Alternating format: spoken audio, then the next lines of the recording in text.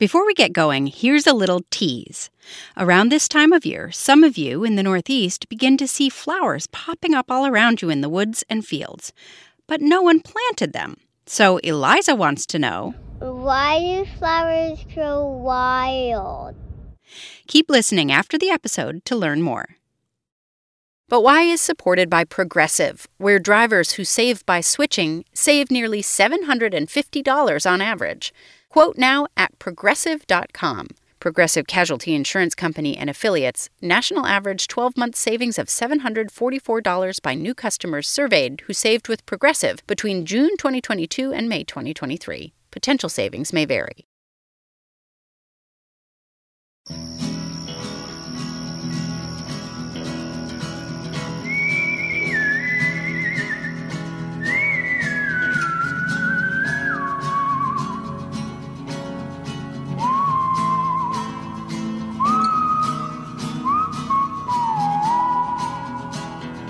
This is But Why, a podcast for curious kids from Vermont Public Radio. I'm Jane Lindholm. On this podcast, we honor the diversity of childhood experience and celebrate the wonder you all bring to the world around you. In other words, you guys are all awesome and your questions are even awesomer. Every episode, we take 1 or 2 or 12 of your questions and we find some neat people to help answer them. Here in Vermont and all over the Northern Hemisphere right now, it's summer. For many of us, that means warmer weather, long days, and fun outside. In today's episode, we're going to be answering questions about creatures you might find outside in the summertime, and we'll scratch a few bug bites and some poison ivy. So put on your sunscreen, we're going to talk about that too, grab your bug net, and come on an outdoor adventure with us.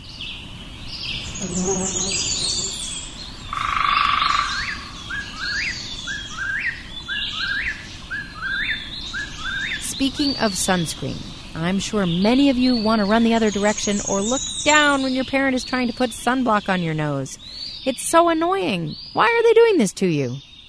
My name is Samara. I am 8 years old and from Johnson, Vermont. My question is, why do I have to wear sunscreen? My name is Yessie and I'm 4 years old and I live in Minnesota. I want to know why we don't have to wear sunscreen in the house. The sun's light gives us lots of things we need to grow and thrive. But it can also be damaging. Certain kinds of light from the sun, ultraviolet light it's called, can damage your skin when you get too much of it. If you've ever gotten a sunburn, you know how that feels. Tight and hot and really painful. And sometimes your skin even peels off where you got the burn. Like any kind of burn, that's not good for your skin. Even a tan is bad for your skin. When you get older, it can make your skin wrinkly and aged if you've gotten too many sunburns. More importantly, doctors think there's a link between lots of sun damage over time and skin cancer. Sunscreen or sunblock has chemicals or minerals in it to help filter out or block the damaging ultraviolet light from the sun. You should be wearing a sunblock with an SPF, sun protection factor, of at least 15 or 30, and you should slather it on every 2 hours or after you've gone for a swim and then toweled off. Everyone can get sun damage. People with darker skin have more melanin, which offers a little bit of sun protection, but it's still important to put sunscreen on whether your skin is light or dark or anywhere in between to make sure you're protecting yourself. You don't have to wear sunscreen indoors because your house is kind of acting like sunblock. It's actually blocking that ultraviolet light. Though be careful, you can get a sunburn through a sunny window, especially in a car. And if you really hate sunscreen, you can also wear a hat with a wide brim to help protect your face and neck, and long-sleeved shirts and pants to keep the sun off your skin and limit where you need to put that sunscreen. But, sunscreen is a small burden to bear for being able to play outside in the sun all day long.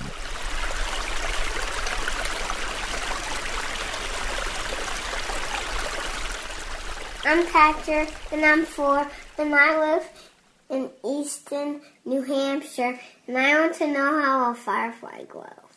Writer and field biologist Brian Pfeiffer loves watching fireflies, so he took a crack at Thatcher's question about how fireflies glow. Fireflies glow not because they're plugged into anything, but they generate their own glow with a chemical reaction in their body. In the rear end of the firefly, there are some chemicals that the firefly can mix, and when they mix, they produce light. And the glow of a firefly actually is a signal to other fireflies. The males flash for females, and it's all part of reproduction and making more fireflies. The males fly around, and they flash for the females, and they flash in a recognizable pattern, and the females will respond with a flash of their own. When we see fireflies flying across our yard at night, they're flashing for the females, and the females are often down in the grass or down in the shrubs, and she will see him, and she'll respond with a flash, and he'll say, "Wow, there's a lady over there. I'm going to come in and meet her." Hello, my name is Heidi. I'm 6 years old. I live in Leonardville, Kansas, and my question is, can fireflies control their blinking? Fireflies do control their blinking because it's very important in their life. We communicate by talking to each other. Fireflies communicate with each other through blinking. They recognize each other through their blinkings.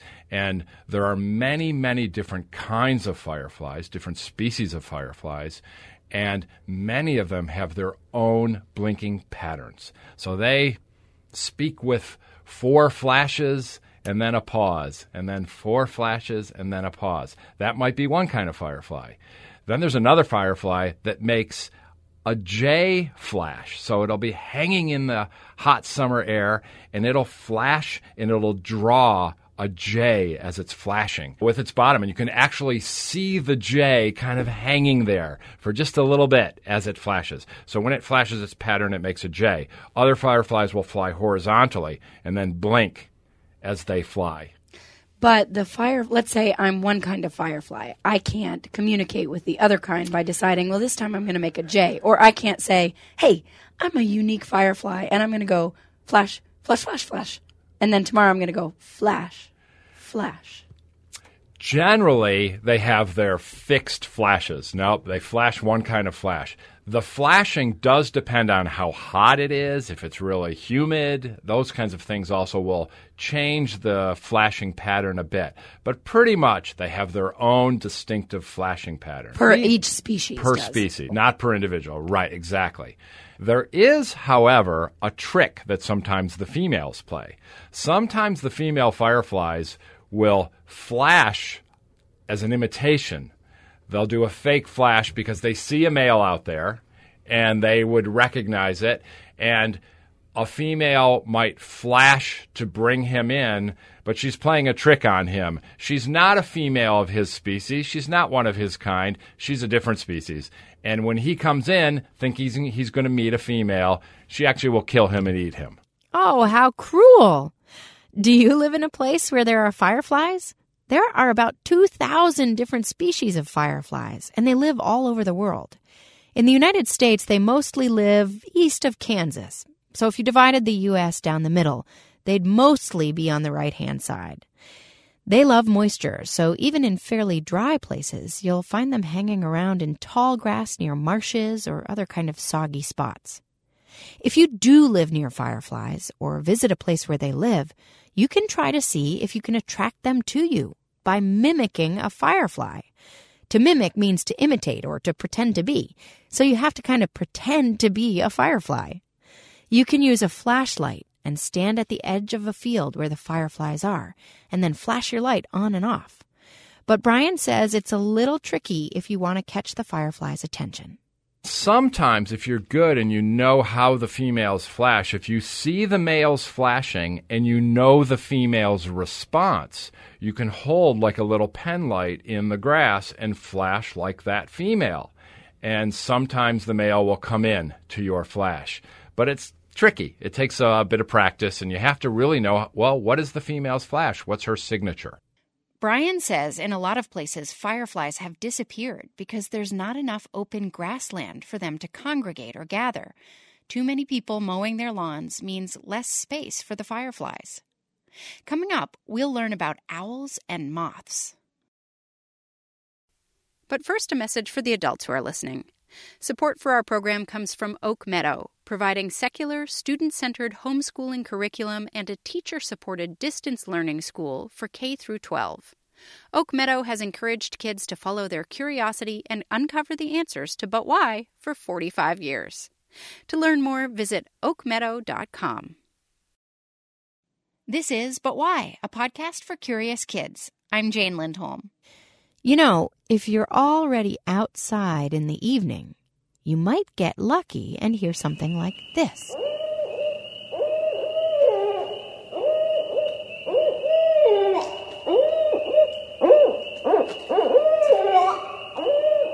That's a barred owl, B-A-R-R-E-D, barred.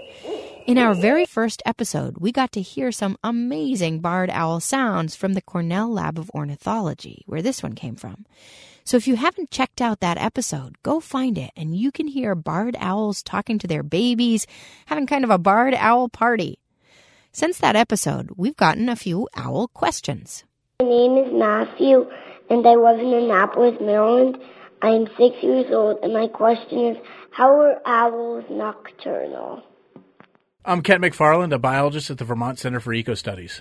Owls are nocturnal because there's a time of night when there's very few other birds around, so they can feed on things that the other birds aren't feeding on, and mostly those are mice. And because the mice are nocturnal, the owls become nocturnal to find the mice. And other small mammals. It could be, a variety of different woodland mice. And owls have amazing adaptations to be able to hang out at nighttime and be awake when we're not. And one of them is eyesight, for example. They have really big eyes on the front of their faces that allow a gathering a lot of light. So when there's just a little bit of moonlight maybe, or a little bit of street light even, they can gather a lot of that light and see things better. The other thing they have is really excellent hearing. And the coolest thing about owls is their ears.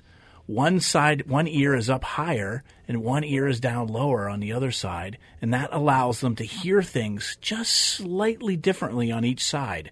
So if they hear a mouse squeaking or making a noise in the understory of the forest and they're on a branch, they might turn their head towards the sound, and the sound will be funneled into one side of their head more quickly than the other side of their head, and their brain is so fast it allows them to sort of triangulate, allows them to figure out the angle of the sound, and then allows them to see literally with their mind where the sound came from. And then allows them to swoop down and grab that mouse without ever even seeing it. So they're seeing with sound. That's the greatest adaptation I think they have. The second thing is well, if you're going to swoop down on a mouse, you have to be quick, but you also have to be quiet. And so they have a lot of owls have these amazing wings where the feathers on the ends of their wings are fringed. They have little, almost like hairs on the end of their wings. They're sort of, they're a fringe for lack of a better word. They're sort of soft and cozy at the end. And so when they beat their wings through the air, instead of making a loud whoosh, whoosh, whoosh like you might hear an eagle make, it's really quiet. It's just and bang, they're onto the mouse. So the mouse never even hears them coming. So these are some just great adaptations that allow them to take advantage of darkness and to feed on things, small mammals like mice. Hi, my name is Jora. I'm 10 years old and I live in Heinsberg. My question is, how do owls swivel their heads all the way around? So first, why do owls have to swivel their heads at all? And one of the reasons is that their eyes are sort of towards the front of their head, just like us. Some birds, if you look at them, like, say, an eagle, their eyes are sort of to the sides of their head. But on owls, if you notice, they more have a face like ours. Their eyes are towards the front of their face. It gives them what's called binocular vision, really acute vision to see small things like rodents to eat. But there's a really big difference between how owls' eyes move and how our eyes move. Right now, sit up straight, look straight ahead. Now, without moving your neck, move your eyes left and right. Are you doing it? You have a wide range of vision just by turning your eyes without even moving your head. You can see off to the side, maybe see your sibling. You can turn to the other side, see what's happening over there, and your head is still facing forward. Well, owls can't do that. Owls can't pivot their eyeballs at all. Their eyeballs are fixed into their skull. They can't move them. And so, in order to compensate for that, they have to turn their heads to see things. So if they hear something with their great hearing off to the right, boom, they're going to pivot their head real quickly and get that binocular vision right on what they're hearing and see if they can see it. So that's why their heads can actually pivot quickly and quietly, is because they can't pivot their eyeballs at all. One thing you might think about, though, is that sometimes we see maybe in cartoons or on shows that an owl might turn its head the whole way around, 360 degrees. It'll start in the front and spin its head the whole way around. Well, it's funny to think that they might be able to do that. They can't really do that. But they can turn their heads really far, much farther than ours. If you think about yourself, if you turn your head to the right, they could pivot their head well past their shoulder, almost to the back, almost to the whole way to the back of their back. And then they have to turn it back around again. They can do it to the left side. I wish I could turn my head that far around. My name is Pippa, and I live in West Oregon, and I'm 5. And my question is, how do different owls make different sounds? Thank you. Well, owls make a couple of different sounds. You know, we often think of owls as hooting, and many of them do hoot. But there's some kinds of owls, like the northern saw-whet owl, which is a tiny little owl that lives here in Vermont and other places in the Northeast. And it actually makes little whistle noises. And it actually makes this crazy noise that sounds like sharpening of an old-fashioned saw that people used to use to cut lumber. So it doesn't hoot, it sort of whistles and makes these wild noises at night. And even barred owls, which hoot, which do the sort of, who cooks for you all, it sounds like that when they do it. They actually, when they have young in the nest, and when they come out of the nest, the young make all kinds of crazy monkey noises and just a variety of strange noises that might, if you're walking in the woods at night, might scare you a little bit if you didn't know it was just a beautiful owl making the noise. And then another thing they like to do, if you get really close to them and they're a little bit upset, is they snap their bills. And I've had barred owls do this to me when I've gotten too close to them when they might be roosting in a tree in the daytime.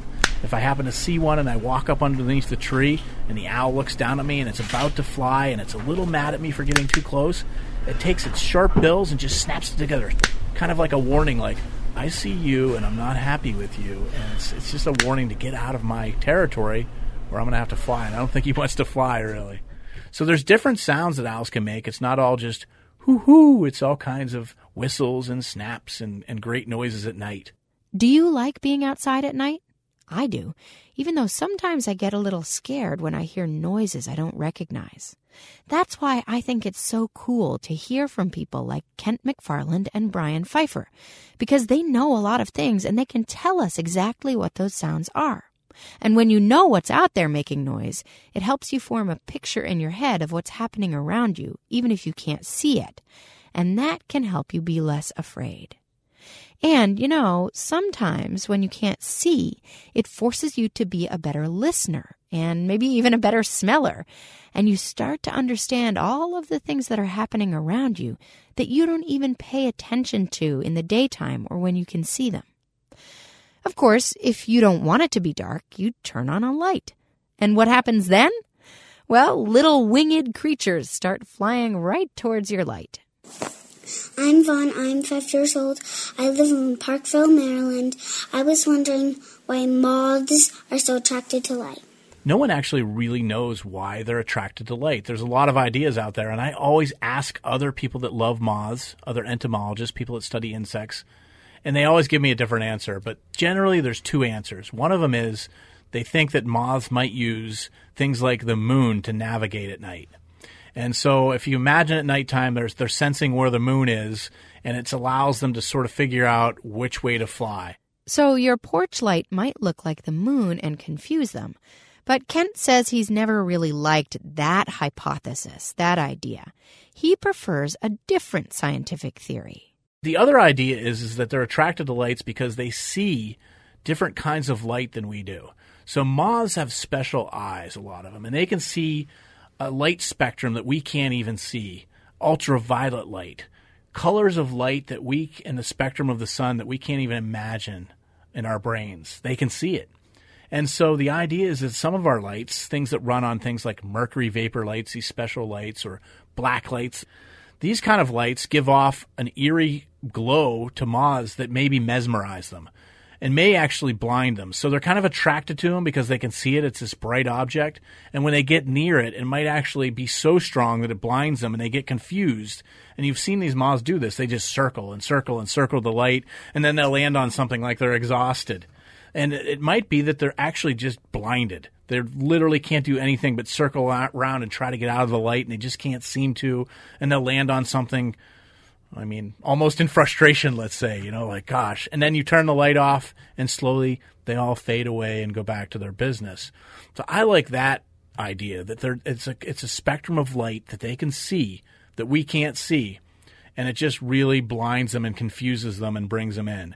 Which also tells me that, I want to make sure that I turn my lights on so I can watch moths for a little bit, but I also like to turn them off too so they all disappear and can go about their daily routine. Because there is some concern that there are some lights, especially in our cities, that actually confuse moths so much and they're on so much that it's detrimental to their health, and we don't have as many moths in those places because of artificial lighting.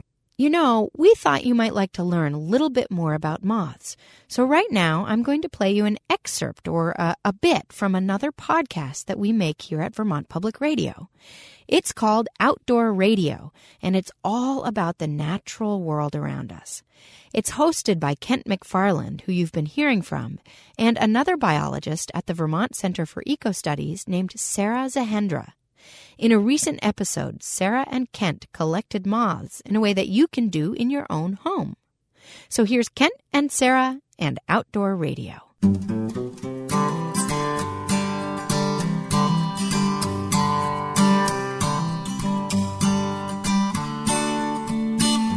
I know we've gone to some wild places before, and tonight where it's not so wild, we're going to look at moths in my backyard. And you can actually find tens, maybe hundreds of different species in your own backyard. Yeah, it's amazing. Everyone just thinks of moths as being these little brown things that flutter around at night.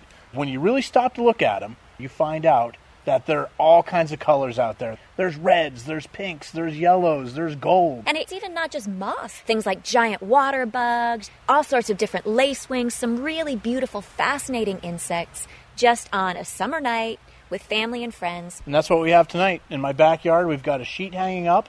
I've got a black light, and I've got what's called a mercury vapor light. And we've got really the most important part, and that is a moth expert with us. We do. I invited Joanne Russo up, who is an expert at moths, and you're kind of addicted to moths now. I am. She also puts pictures of moths that she sees in her backyard, and then she also helps people identify moths that they take photographs of as well. Yeah. And let's hope we find something more than just June bugs on this sheet, because now there's one attached to Kent's leg. So you said earlier you got really excited back in, 2007 or so? Yeah, it was about 2007, and looking for something to do in the summer, something I didn't really have to travel for.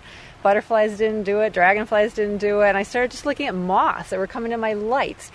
I took a picture, I blew it up on the computer, and I was amazed at the colors and just the variety that was coming to my house with just my porch light. And I didn't have to go anywhere. But with moths, they come to you. Leave a light on. So if you really want to get more involved with moths, then you can get like a black light or a mercury vapor light. You can do moth bait, which is just kind of beer, maple syrup, or brown sugar, bananas, fruit like that. It ferments. You can paint it on the barks of trees. Some moths will be attracted to this, and a lot of the Catocala moths, which are these just brilliantly colored underwing moths that when they first come out and you see them, they kind of blend in with the bark of a tree. Their patterns are just subtle and dark. And then if their predator approaches them, they open up and they show this beautiful orange or pink striped underwing that just makes that predator say, okay, I'm not touching you. The predator will have that image in its mind of what this moth looked like, but then the moth will light back on a bark of a tree and the wings will fold back up, and now it looks totally different. It's Camouflage. disappeared. It's camouflage. So that's what happens. You start looking at these things and you get addicted, you right? You do, yeah. It's easy to do. Well, then let's start looking at these things. So what I have set up back here is one sheet in my backyard with a mercury vapor light on it, and it's just a fancy light that I bought at a pet store. Up on my deck, I've got another sheet where I have a black light at. It's a UV light. And so all these lights attract the moths and other insects. And we already have, Joanne, you're bent down on a moth right This one's right now. beautiful. Right, we have this beautiful little green moth. It's one of the emeralds, and there's a lot of them. And they have, they're just a really pretty, almost like celery green color. And when they spread open their wings, when they're at rest, they have very fine white lines on them. There's a lot of them in Vermont. As you guys are looking at that one, I'm looking over your heads, and there's literally moths coming in out of the woods, just buzzing around our heads. That's great. Wait, so how many species now of moths that we know of are in Vermont? We are still figuring that out, but we're somewhere around 2,500 species of moths in Vermont alone. And so this is separated into two distinct groups that are called the micromoths and the macromoths, right? Which is just what it sounds like. Teeny tiny, really intricate, beautiful, delicate little moths. But you can also really just stick with the macromoths. Obviously, those are larger moths and a little bit easier to identify. And there's a lot of great books that'll help you identify those moths. There's also a lot of sources online. There's bugguide.net. There's the Moth Photographers group that has a lot of moths. And Facebook has a lot of moth groups. So a lot of people post a picture of a moth that they found, where they found it, and some expert will come in and say, this is what it is. And so it's pretty easy. This is the perfect time, really, to be looking for moths because a lot of them are mating right now, especially those macro moths that everybody loves to see, like the Luna moth. Right. Yeah, let's check the bait. All right, let's go find it. I put this bait out in the sun all day, and then I just take a paintbrush and I paint it onto the trunk of the tree. And it's little chunks of banana you see on there, and then some molasses. And why do we put bait out in the first place? Like, what's the point of that if we've already got these lights out? Well, there are species that won't come to lights, but they will come to bait. So it's just a good way to see different species of moths. Is there anything to be afraid of? No, adult moths are very docile, especially when they're resting at a sheet. You can pick them up. A lot of times they'll just almost stick to your fingers. Their feet almost have these little suction cuppy things that, you've got it on your finger and you're looking at it, and then it's like, all right, and they're just like, okay, I'm just going to stay on your finger for a while. They don't want to leave. Yeah. So you almost have to push them off, but they're not going to bite you. One of the great things about this, I think, is it's something that an entire family can do together on a weekend evening, and it's a great way to get kids involved in experiencing nature, and there's no danger involved whatsoever. Like you said, they're not going to sting, they don't bite, so it really is a good way to introduce people to all the species in their backyard. But one of the things we want to remember about, not only are there so many species in Vermont and elsewhere, but really, moths are sort of the powerhouse for everything else out in the woods that we hear. They're the protein for all those songbirds out there singing. They're feeding all their chicks moth larvae that they're collecting. And if it wasn't for this massive, bountiful crop of moths every year, the birds would do very poorly. Bats would do very poorly. Don't forget about the bats, right? And they're also pollinators. Joanne, thank you so much for joining us tonight and talking about moths. You're welcome anytime. I love it. I'm Kent McFarland. And I'm Sarah Zahendra. Thanks for listening to Outdoor Radio. Well, we didn't find a Luna moth. I've got this emerald back here in the backside of it. Oh, wait. Oh, here's a new one. Here's a different one. Oh, there's a couple of different ones. Look at this one, you guys. Oh, whoa. Look at this one. I just got a glimpse of it. It's gold. It's gold. If you like that, you can check out other episodes and subscribe to Outdoor Radio. Now, before we end this episode, I want to answer a few questions about the less pleasant parts of being outside in the summertime that you've sent us. My name is Rona, and I'm 4, and I'm from Juneau, Alaska. My question is why do bug bites itch? Well, Rowan, if you have ever looked closely at a mosquito while it's biting you, you might have noticed that the mosquito has a long, skinny mouth, or proboscis, that it actually sticks through your skin like a needle or a straw so it can suck up your blood. Yowza! When they do that, mosquitoes inject a little bit of their spit or saliva into your skin. Their saliva has chemicals in it, and your body says, wait a minute, this isn't right. Where did this come from? And then your body sends out other chemicals called histamines. The histamines are what create that red bump that you get where the bug bit you, and they actually cause the itching. It's uncomfortable and annoying, but it's actually your body trying to defend and repair itself. So that's mainly why mosquito bites and other bug bites itch. Some bugs also have other kinds of chemicals that make you itch, and some of them even have histamines in their own saliva. But basically, it's the bite from the bug, sometimes the way their little teeth work that can cause that little spot to itch or burn. And it's the histamines in your own skin helping your body repair itself and defend itself against that mean bug. Hi, my name is Macy. I'm 7 years old, and I live in Marblehead, Massachusetts. My question is, why are some caterpillars poisonous? Macy, have you listened to our episode about butterflies yet? You might find that one super interesting.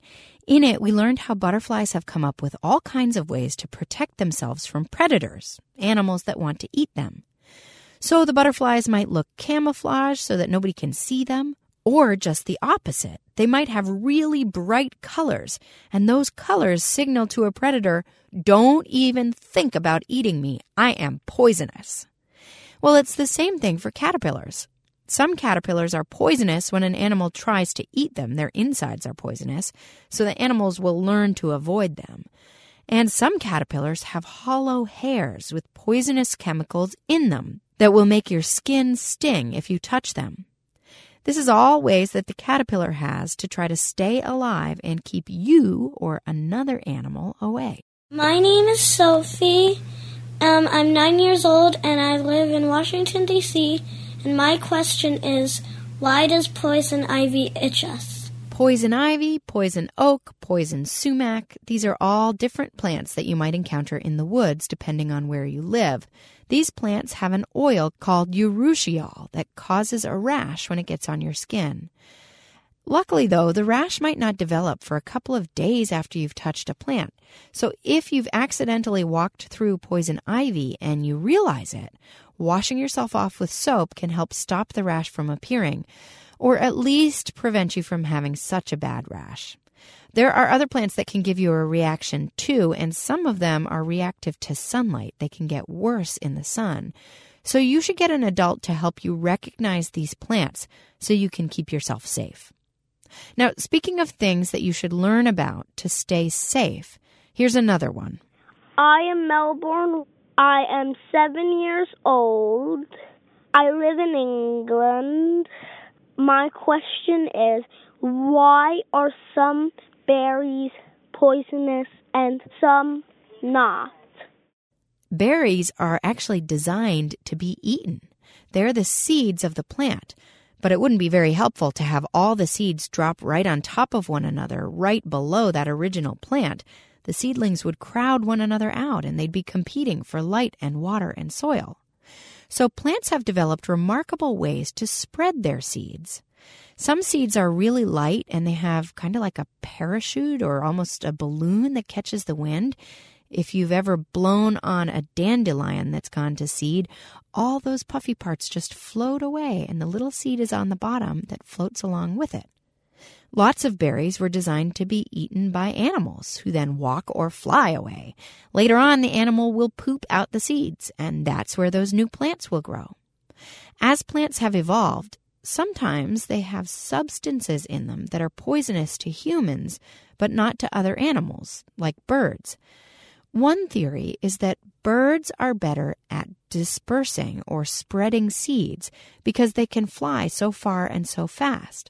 So the plants adapted ways to make the berries less appealing to certain animals, like humans, while still being a good snack for the local birds.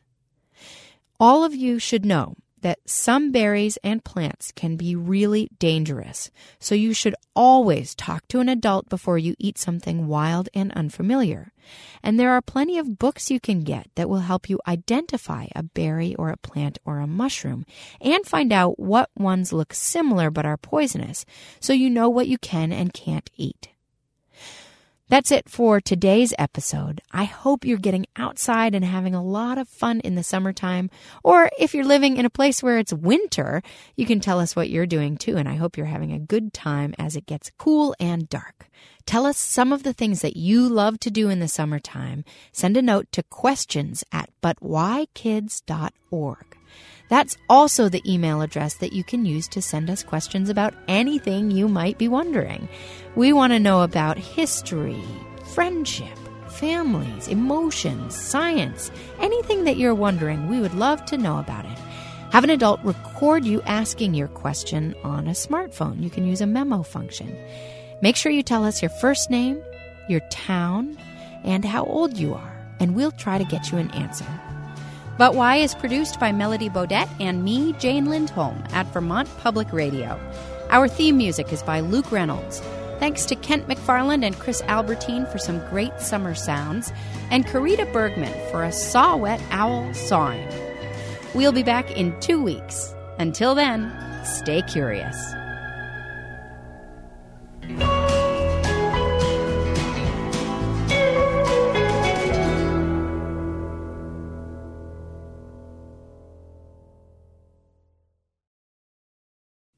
Remember our question from before the podcast started about how wildflowers grow?